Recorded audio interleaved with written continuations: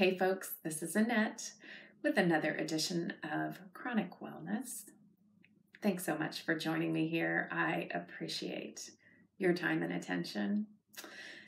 We are examining the question of how do people deal with having chronic illness?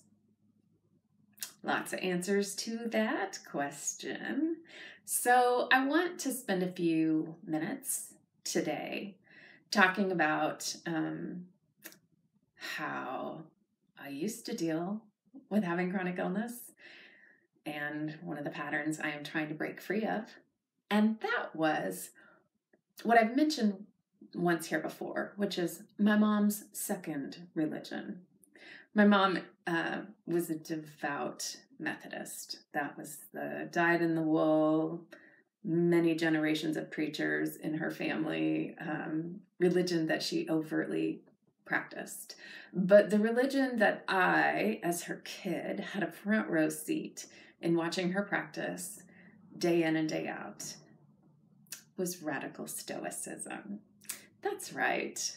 May not be one you've heard about, but I bet it's one you've seen practiced. Yep. So this one looks very much like suck it up, don't talk about it, be a martyr, defer, deflect, deny, don't discuss your own experience.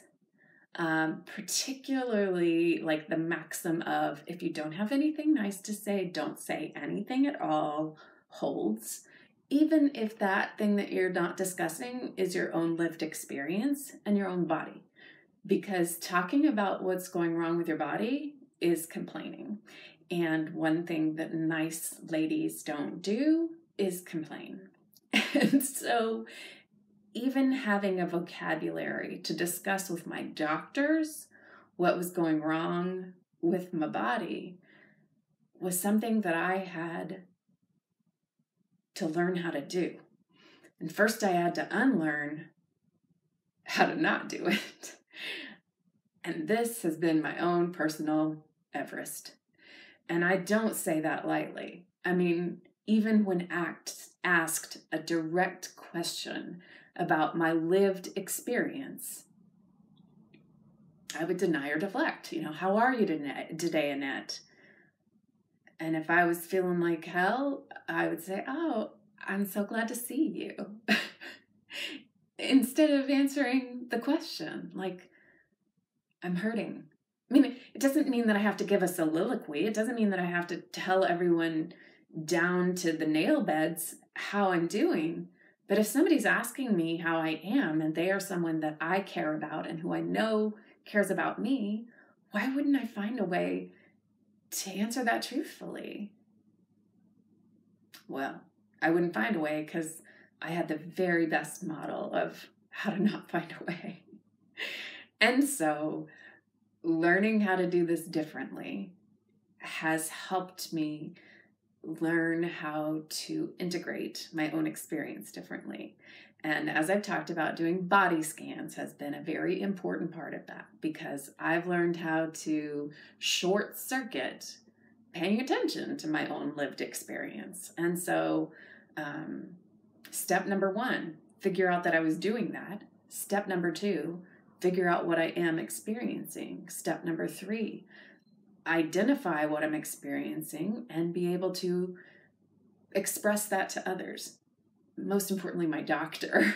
And then second most importantly, people who love and care about me.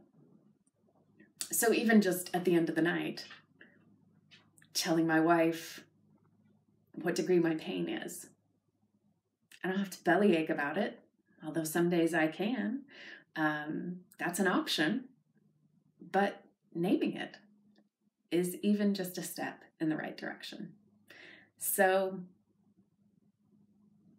that's my topic for today, combating the habit of stoicism as it comes to being a person with chronic illness. And as with many things, sometimes when one has been at one end of the spectrum, you got to overshoot and swing far to the other side in order to figure out how to right size a new way of being.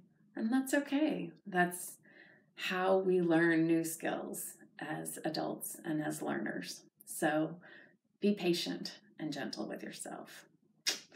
As always, I'd love to hear from you, your thoughts, your comments, the ways that you're doing things, whether or not you have to combat Stoicism, anything else you'd like to share. And I'm very grateful that you're sharing some time with me. So thanks for sharing some of this journey. And until we meet again, be well.